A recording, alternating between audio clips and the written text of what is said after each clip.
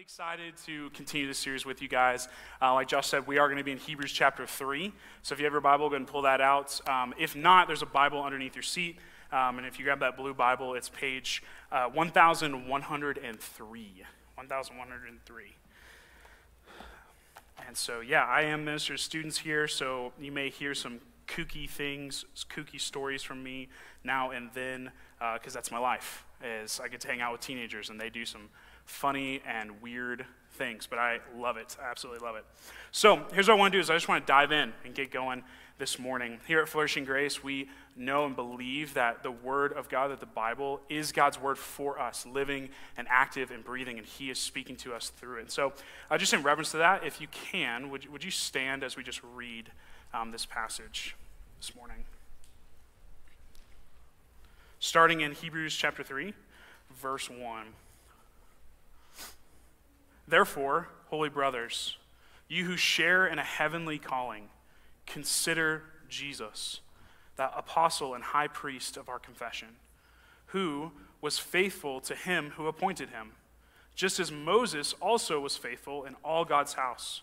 For Jesus has been counted worthy of more glory than Moses, as much more glory as the builder of a house has more honor than the house itself. For every house is built by someone, but the builder of all things is God. Now Moses was faithful in all God's house as a servant to testify to the things that were to be spoken later. But Christ is faithful over God's house as a son. And we are his house, if indeed we hold fast our confidence and our boasting in our hope. This is the word of the Lord. You can take a seat. Take a seat.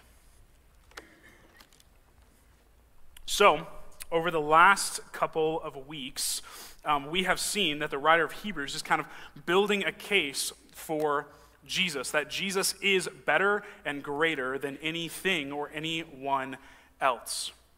We've seen this again and again and again, and we'll continue to see it as we walk through the book of Hebrews, that he continues to make this case over and over again, that Jesus is greater, that Jesus is better than anything else that you could give your life to, and anyone else that you could give your life to. We have to ask the question, why is he doing this? And we've kind of said this before, but I want to remind us of where we're at and who the writer of Hebrews is talking to here. The writer of Hebrews is talking to Christians in Rome, but these Christians all grew up in Jewish homes, right? They're all from their bloodlines, from their culture. They are culturally Jewish. They're the Israelites, right? And so with that comes a lot, but they've believed in Jesus, meaning that they have said Jesus is the Messiah that was promised in the Old Testament. Jesus is the one that was promised throughout hundreds and thousands of years, that the promised one who will come and rescue us, turn our hearts of stone into hearts of flesh. That one is the one, Jesus. So they've believed that fully. So they've turned and said that Jesus has fulfilled the Old Testament law. My family has grown in. He's fulfilled that, and he is the promised Messiah. But in Rome, these Christians at the same time are starting to be persecuted, right? And we're going to see, well, if you look in church history, you'll see that they really get persecuted badly. It hasn't really happened that bad yet, but they're starting to. And they're really starting to be kind of be pushed back into their old ways. That kind of pushed back into the idea of, man, maybe I should, yes, I believe in Jesus, but maybe I should also stick with what I grew up with. And the writer of Hebrews is going to continually say, no. Jesus is greater. Jesus is the fulfillment of the law. Jesus is the fulfillment of everything that your ancestors believed. He is greater than that. And one of the reasons why the writer of Hebrews continues to beat this drum over and over again is because of their family history. Right? If you look back, if you've read through the Old Testament, you see that Israel had just over and over again, one of the major themes of the Old Testament is that they continued they were God's chosen people, and they were with God. And then what do? They choose something less than God to elevate to God's status. Something less than God. They choose that and they say, no, this is our God now.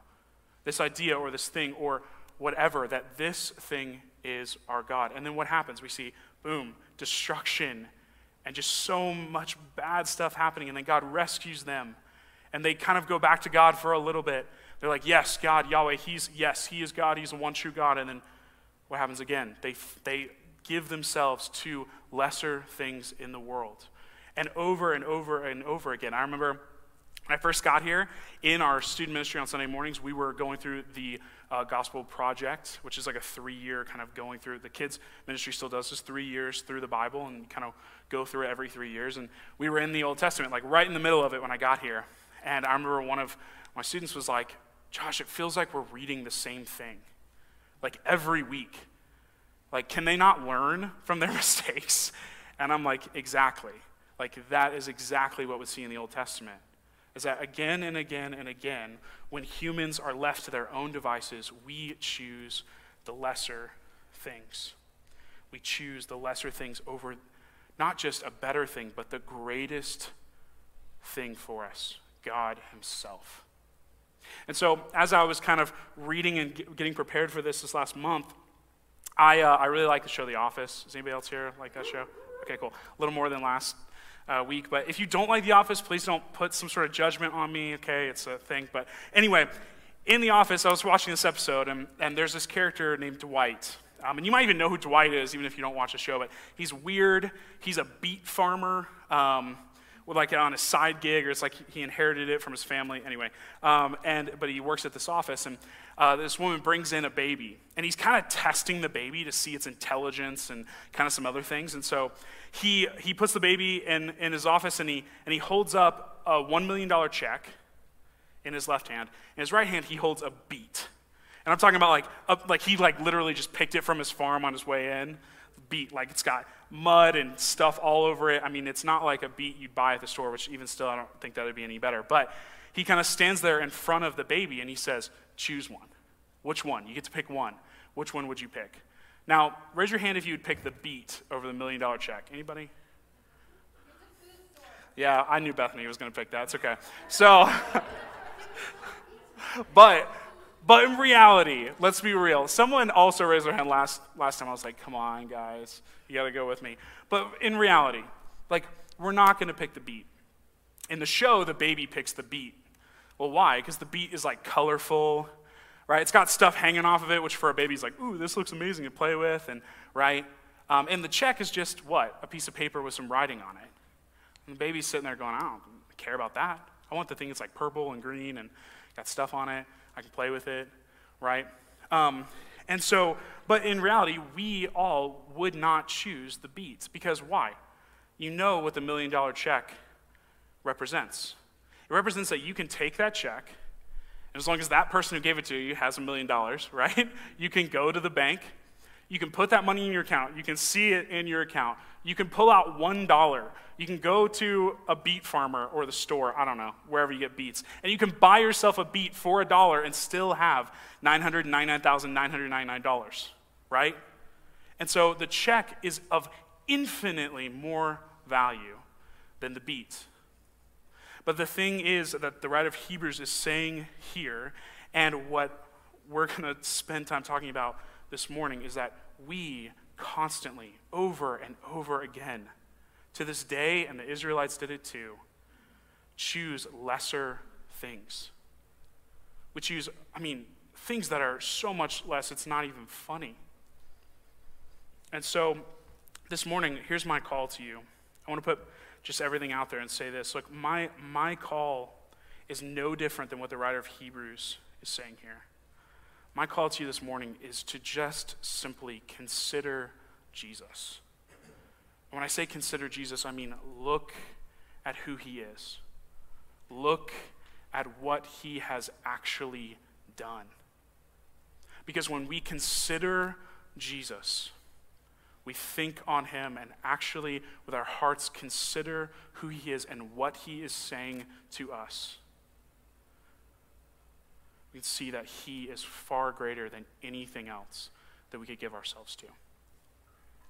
And so, the writer of Hebrews starts kind of this process of telling them, look at Jesus because he is greater than everything else.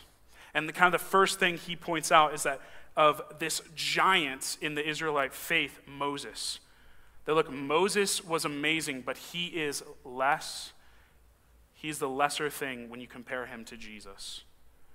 And to the Israelites, we have to understand it's hard because we're in this 21st century context, and then we're thinking about the Israelites and their culture. And so what I want to do is I kind of want to build up Moses a little bit so we understand where he's at. If you don't know who Moses is or haven't read about what he's done. But Moses was kind of this guy who is larger than life.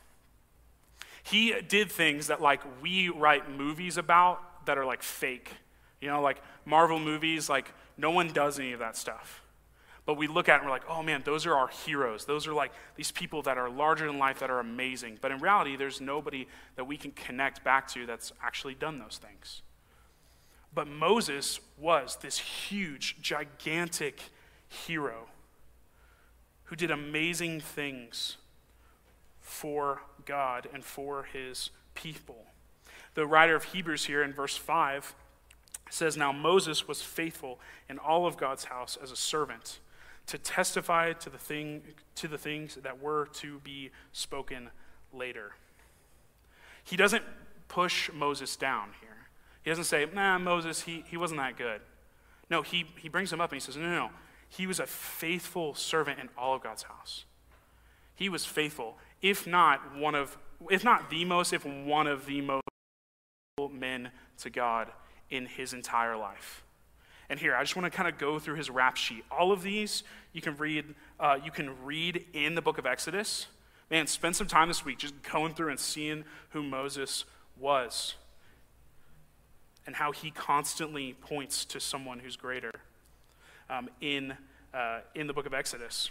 But I'll give you and these are just a couple things. When I say there are a couple things, like we're probably not even talking about close to half of what Moses did. So even just starting when he was an adult, like an older adult, Moses listened to God through a burning bush. There's a bush that's that's burning, but it's not being consumed, and God is speaking to him. And Moses stands before the bush, and God is saying, I am God, and I want you to rescue my people from from Egypt. Rescue my people Israel from Egypt.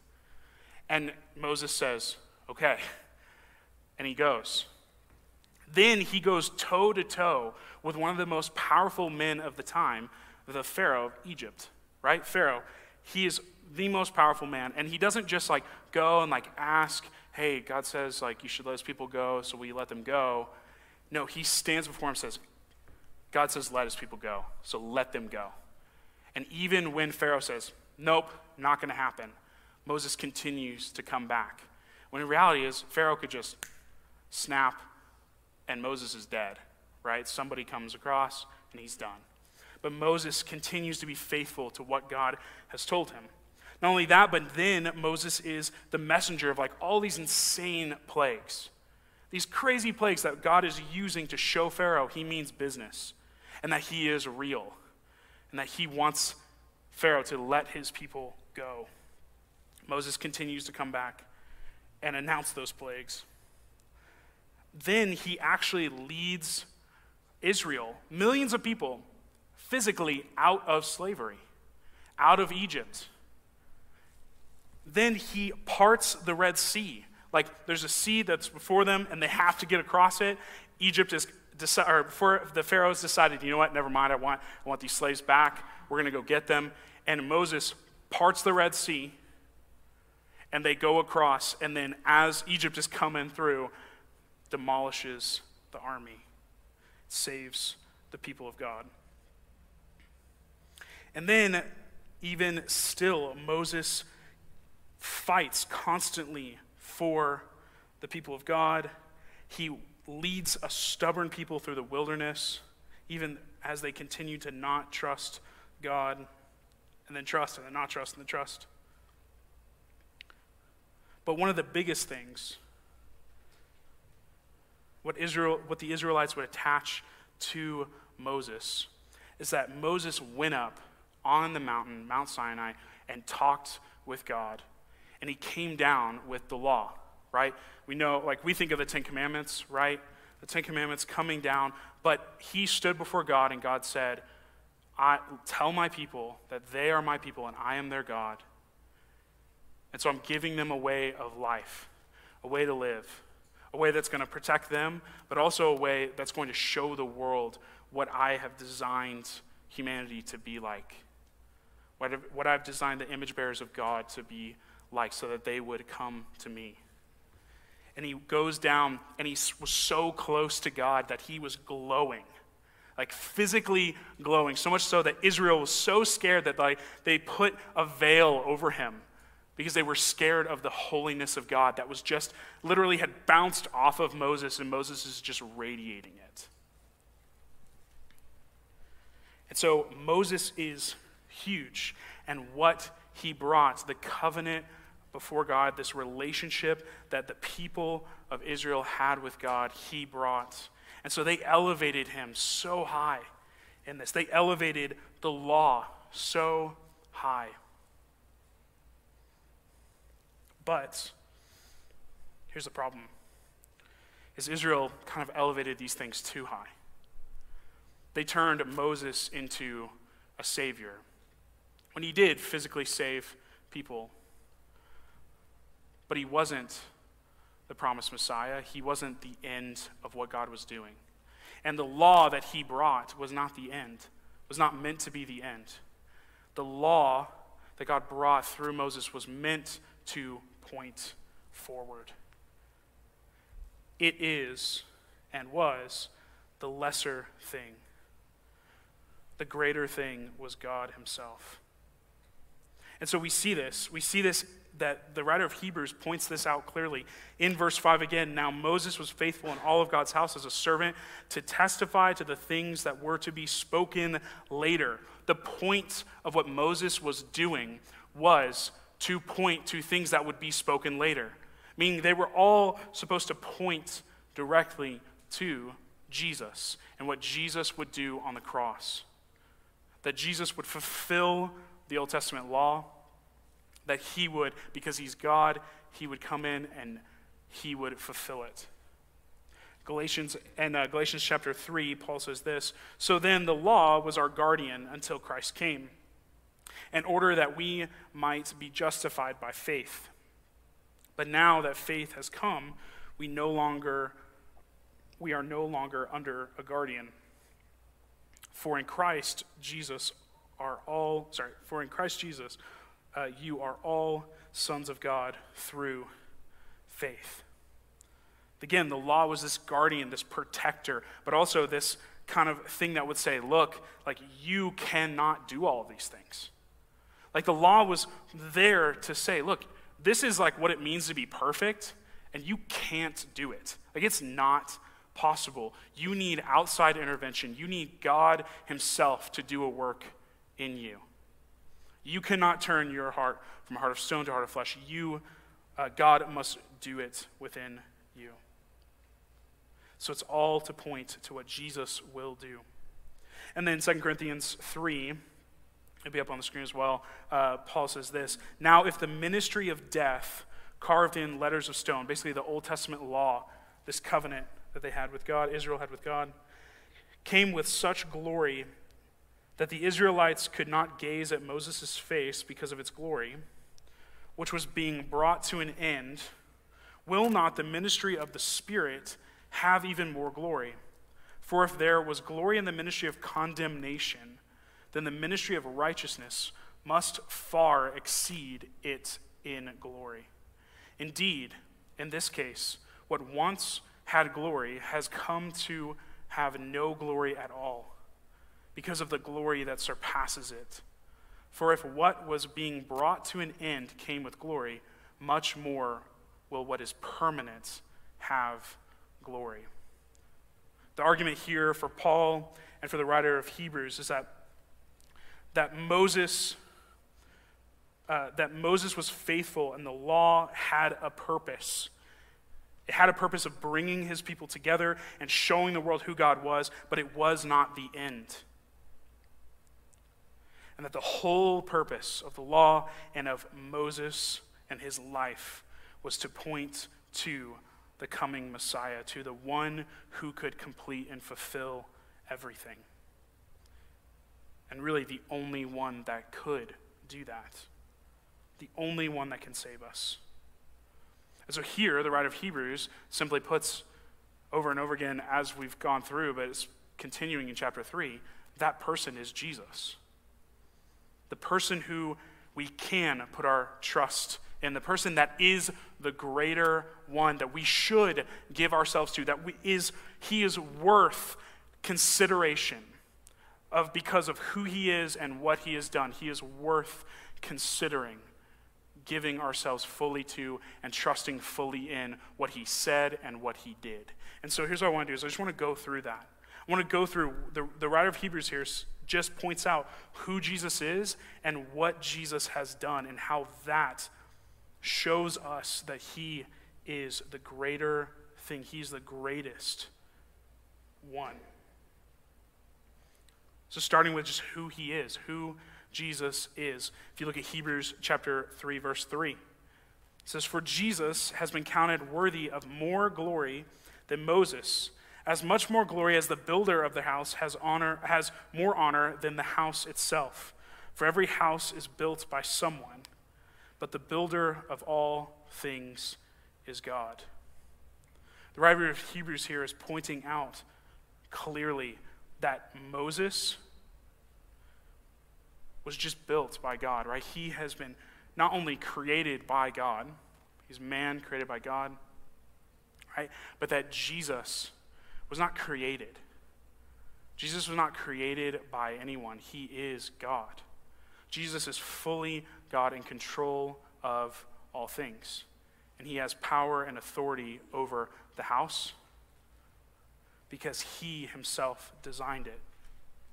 Think about verses like John 1, "In the beginning was the Word, and the Word was with God, and the Word was God." John makes this case at the beginning that Jesus is fully in himself God.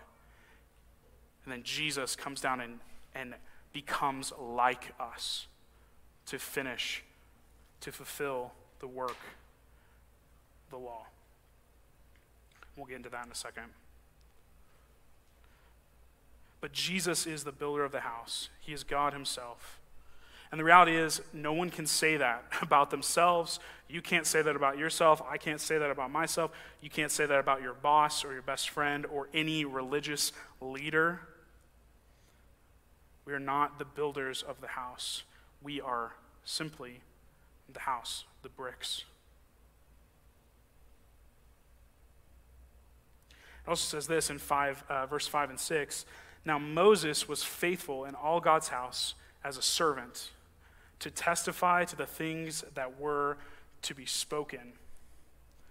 But Christ is faithful over God's house as a son.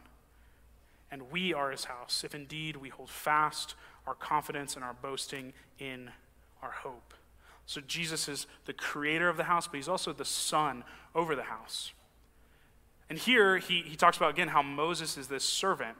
And the word that's used here in the Greek is kind of a word for like higher level servant. Like basically servant over all servants, right? You can think of like Alfred in Batman, right? Anybody? Okay. Again, I'm the student minister. Bear with me. But I think of that, like instantly when I thought of that, I was like, man, it's Alfred, right? Alfred runs, if anybody, sorry, this might go into nerdom, it's fine, but Alfred runs the house. He runs all the servants. He runs everything for Bruce Wayne. But who ends up owning everything? Bruce Wayne. He can do whatever he wants with what he has because it's his. It's his. He owns it. He is the son. He's the heir to everything, to all the estate. And this is the same comparison here. Moses was amazing. But in the end, he was just the highest servant of all servants. And Jesus is the Son of God, who owns everything. But then the writer of Hebrews also goes into what Jesus has done. Verse 1, it says, "Therefore, holy brothers, you who share in a heavenly calling, consider Jesus, the apostle and high priest of our confession." Now, there's a lot there, and I want to unpack it really quickly. But he calls Jesus the apostle and high priest of our confession. And in that, he's showing who Jesus is. So a couple weeks ago, Josh and I talked about how apostles were the ones that were directly sent by Jesus, right? And biblically, when we see through the Bible, there's no other apostles besides the ones that are directly sent by Jesus.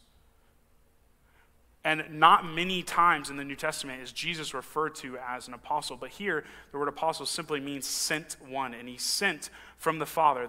That God, Jesus, is sent by God the Father to live, to humble himself, to live like us, to walk on earth with us, to be tempted by the things that we were tempted by, but not to sin because he is God. He was sent. And then in that, we see that he is our high priest. And we're going to get into this in a couple weeks, so I don't want to step on the toes of that. It's a whole sermon in itself. That's why we're doing that. But the high priest, Jesus becomes our perfect high priest because he mediates for God's people. And not only that, but he makes sacrifice for God's people, a perfect sacrifice. In the Old Testament, the high priest was the one that would go into kind of the Holy of Holies, like this place where God's presence dwelled. And he could only go in there, and it was a certain time of year, and he would sacrifice for the people of Israel, but they'd have to do it over and over again. They'd sacrifice animals like for that purpose, and they'd have to do it over and over again because animal blood does not cleanse human sin and disobedience towards God fully. It's not the same. But Jesus comes down, lives a life that you and I could not live, and then dies the death that we deserve on the cross. Jesus himself becomes our high priest, our mediator between us and God, because we can't get to God because he's holy and perfect and we are not. But he also becomes the sacrifice, the perfect sacrifice in our place, takes our wrath. And this is kind of the confession that he's saying here in Hebrews. That our confession, what he's saying by that is it's the gospel. Our confession is that Jesus is Lord, and what Jesus said he did, and what he did, he actually did. It's saying things like that our confession is Romans 6:23, for the wages of sin is death, but the free gift of God is eternal life in Christ Jesus. That Jesus actually brings eternal life. Jesus brings eternal life. Moses, yes, he brought people out of slavery, physical slavery. But Jesus brings us out of slavery to sin and death itself. And he's greater. It's a no-brainer. He's greater. 1 Timothy 2 says, for there is one God and there is one mediator between God and men, the man Christ Jesus, who gave himself as a ransom for all, which is the testimony given at the proper time. Again, this is our confession. This is what we're saying that Jesus is. If he is greater, this is what he is, that he is the one mediator between God. He gave himself as a ransom for us. Moses went up on Mount Sinai, spoke with God, and the glory of God was shown on him, and he even came down and showed this is how the people of God live. But Jesus comes down, humbles himself, becomes like us, tempted again in every way that we are tempted, and does not sin, and then dies in our place. And it's saying things like this. Jesus says in John 14, Jesus said to him, I am the way, the truth, and the life. No one comes to the Father except through me. This is our confession, that Christ has done all of the work that we cannot do. This is what it means to say that Jesus is greater than everything else. That nothing else can take the place of what Jesus has done for us on the cross. There's nothing else that I can insert into that will save me from my sin, that will bring me salvation, that will bring me hope or purpose or joy. Nothing else. Nothing else has the ability to do that, but Christ alone has done that. So the writer of Hebrews in verse 6 says, "But Christ is faithful over God's house as a son, and we are his house, if indeed we hold fast our confidence and our boasting in our hope." What he's saying is, man, we are God's house when we hold fast. We are choosing the greater thing when we hold fast to what Jesus has done, boasting in our hope, not hope in ourselves, not that we can one day maybe achieve something that God would accept us, but that God has already done the work. He looked at me in my sin, and I am an enemy of God, and yet Jesus dies for me to make me his son, to make you his son or daughter, to find security, to find hope, to boast in what Jesus has done, not in what we could do or what anything else could do for us. The great, they call him the Prince of Preachers, one of my favorite pastors of all time. And again, this wouldn't be a Flourishing Grace sermon if we didn't quote at least either Bonhoeffer or Spurgeon, so if you're here, you know. And I actually just stumbled upon this quote, wasn't like looking for it, and I was like, man, this is so good, and it's so with what we're talking about here. He says this: "The greatest enemy to human souls is the self-righteous spirit which makes men look to themselves for salvation." The greatest enemy to human souls is the self-righteous spirit which makes men look to themselves for salvation. And in it was kind of like, actually, I saw it in like someone had drawn, kind of written it and drawn stuff, and on it, the drawing was a person running on like a hamster wheel. But that's a perfect picture of it. Like when you trust in yourself and your self-righteousness, you're not going anywhere. Or when you trust in anything less than Jesus, if your faith does not begin and end with Jesus Christ, then it's a lesser thing and you're running on a wheel. You're running on a hamster wheel. And so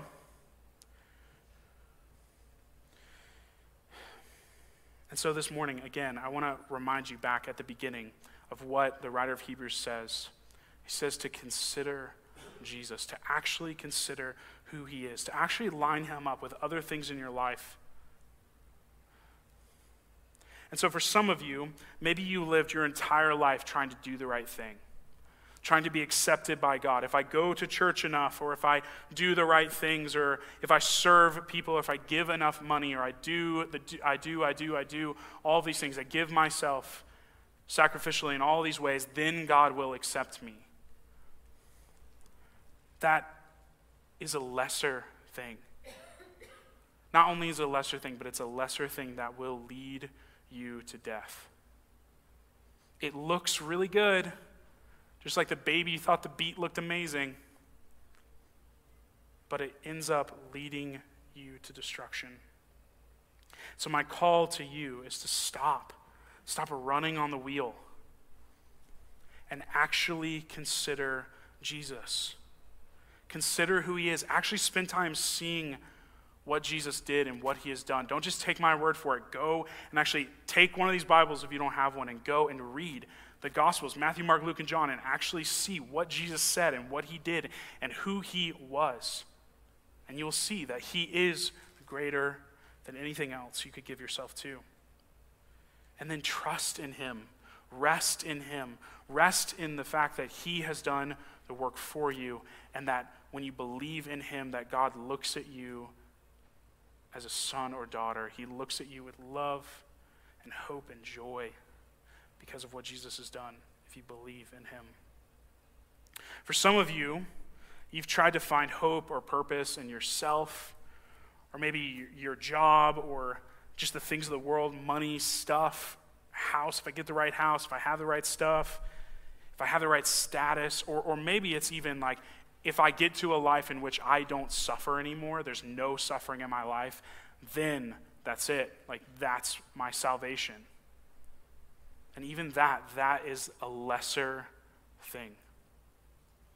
A lesser thing that also leads to destruction. It doesn't lead to the fullness of joy that's found in Jesus. So turn, consider Jesus. Consider what Jesus has done and who he is. And find everything in him. And finally, for some of you know Jesus. You trust in what Jesus has done for you on the cross. You've known Jesus longer than I've been alive, maybe. He is the apostle and the high priest of your confession. You are a brick in the house built by God. But maybe this morning you're just not seeing or feeling God's presence, or maybe you haven't for a while. Maybe there's sin that's crept into your life that you're finding joy and purpose and hope in. My call to you is the same. Consider Jesus, but you consider Jesus as that apostle and high priest of your confession, of the one who has saved you, the one who has already done the work for you, who has died for you, who calls you his son or daughter, who cares and loves deeply for you. And then turn and repent, knowing that God loves you, that you have been saved, you've been brought into the family of God, that you haven't been cast out, that you need to turn and repent of things and stop trusting in lesser things than Christ in your life.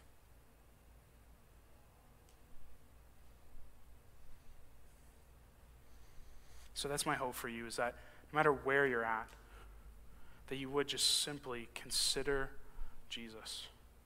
Consider what Jesus has done, consider who he is, and know that he is greater than anything or anyone else. Let me pray for us to that end.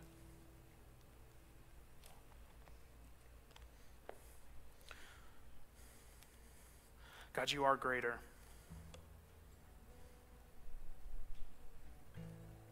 God, so much greater than anything else we could give ourselves to. God, just like the Israelites, so we constantly give ourselves to things that aren't even playing the same game as you. Like they're so low. We constantly choose the beat.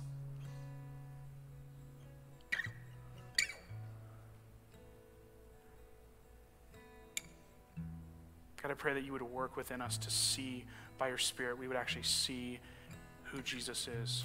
God, you do this work. I pray that you would just reveal within us who Jesus is. I pray for some, it might even be for the first time, that they would see who Jesus actually is. Maybe they've heard the name of Jesus their entire lives, but to know him as their apostle, as their high priest, as the one who has done it all for them. And then for some, I just pray that they would see Jesus. They would see and be reminded of Jesus on the cross.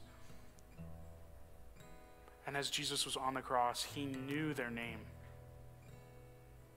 And even he knew the sin that they would commit after they trusted in him. And yet he still died for them. That's the love that he has. He still died to cleanse them. I pray that they would turn and repent and trust you. Help us to consider Jesus. In his name we pray.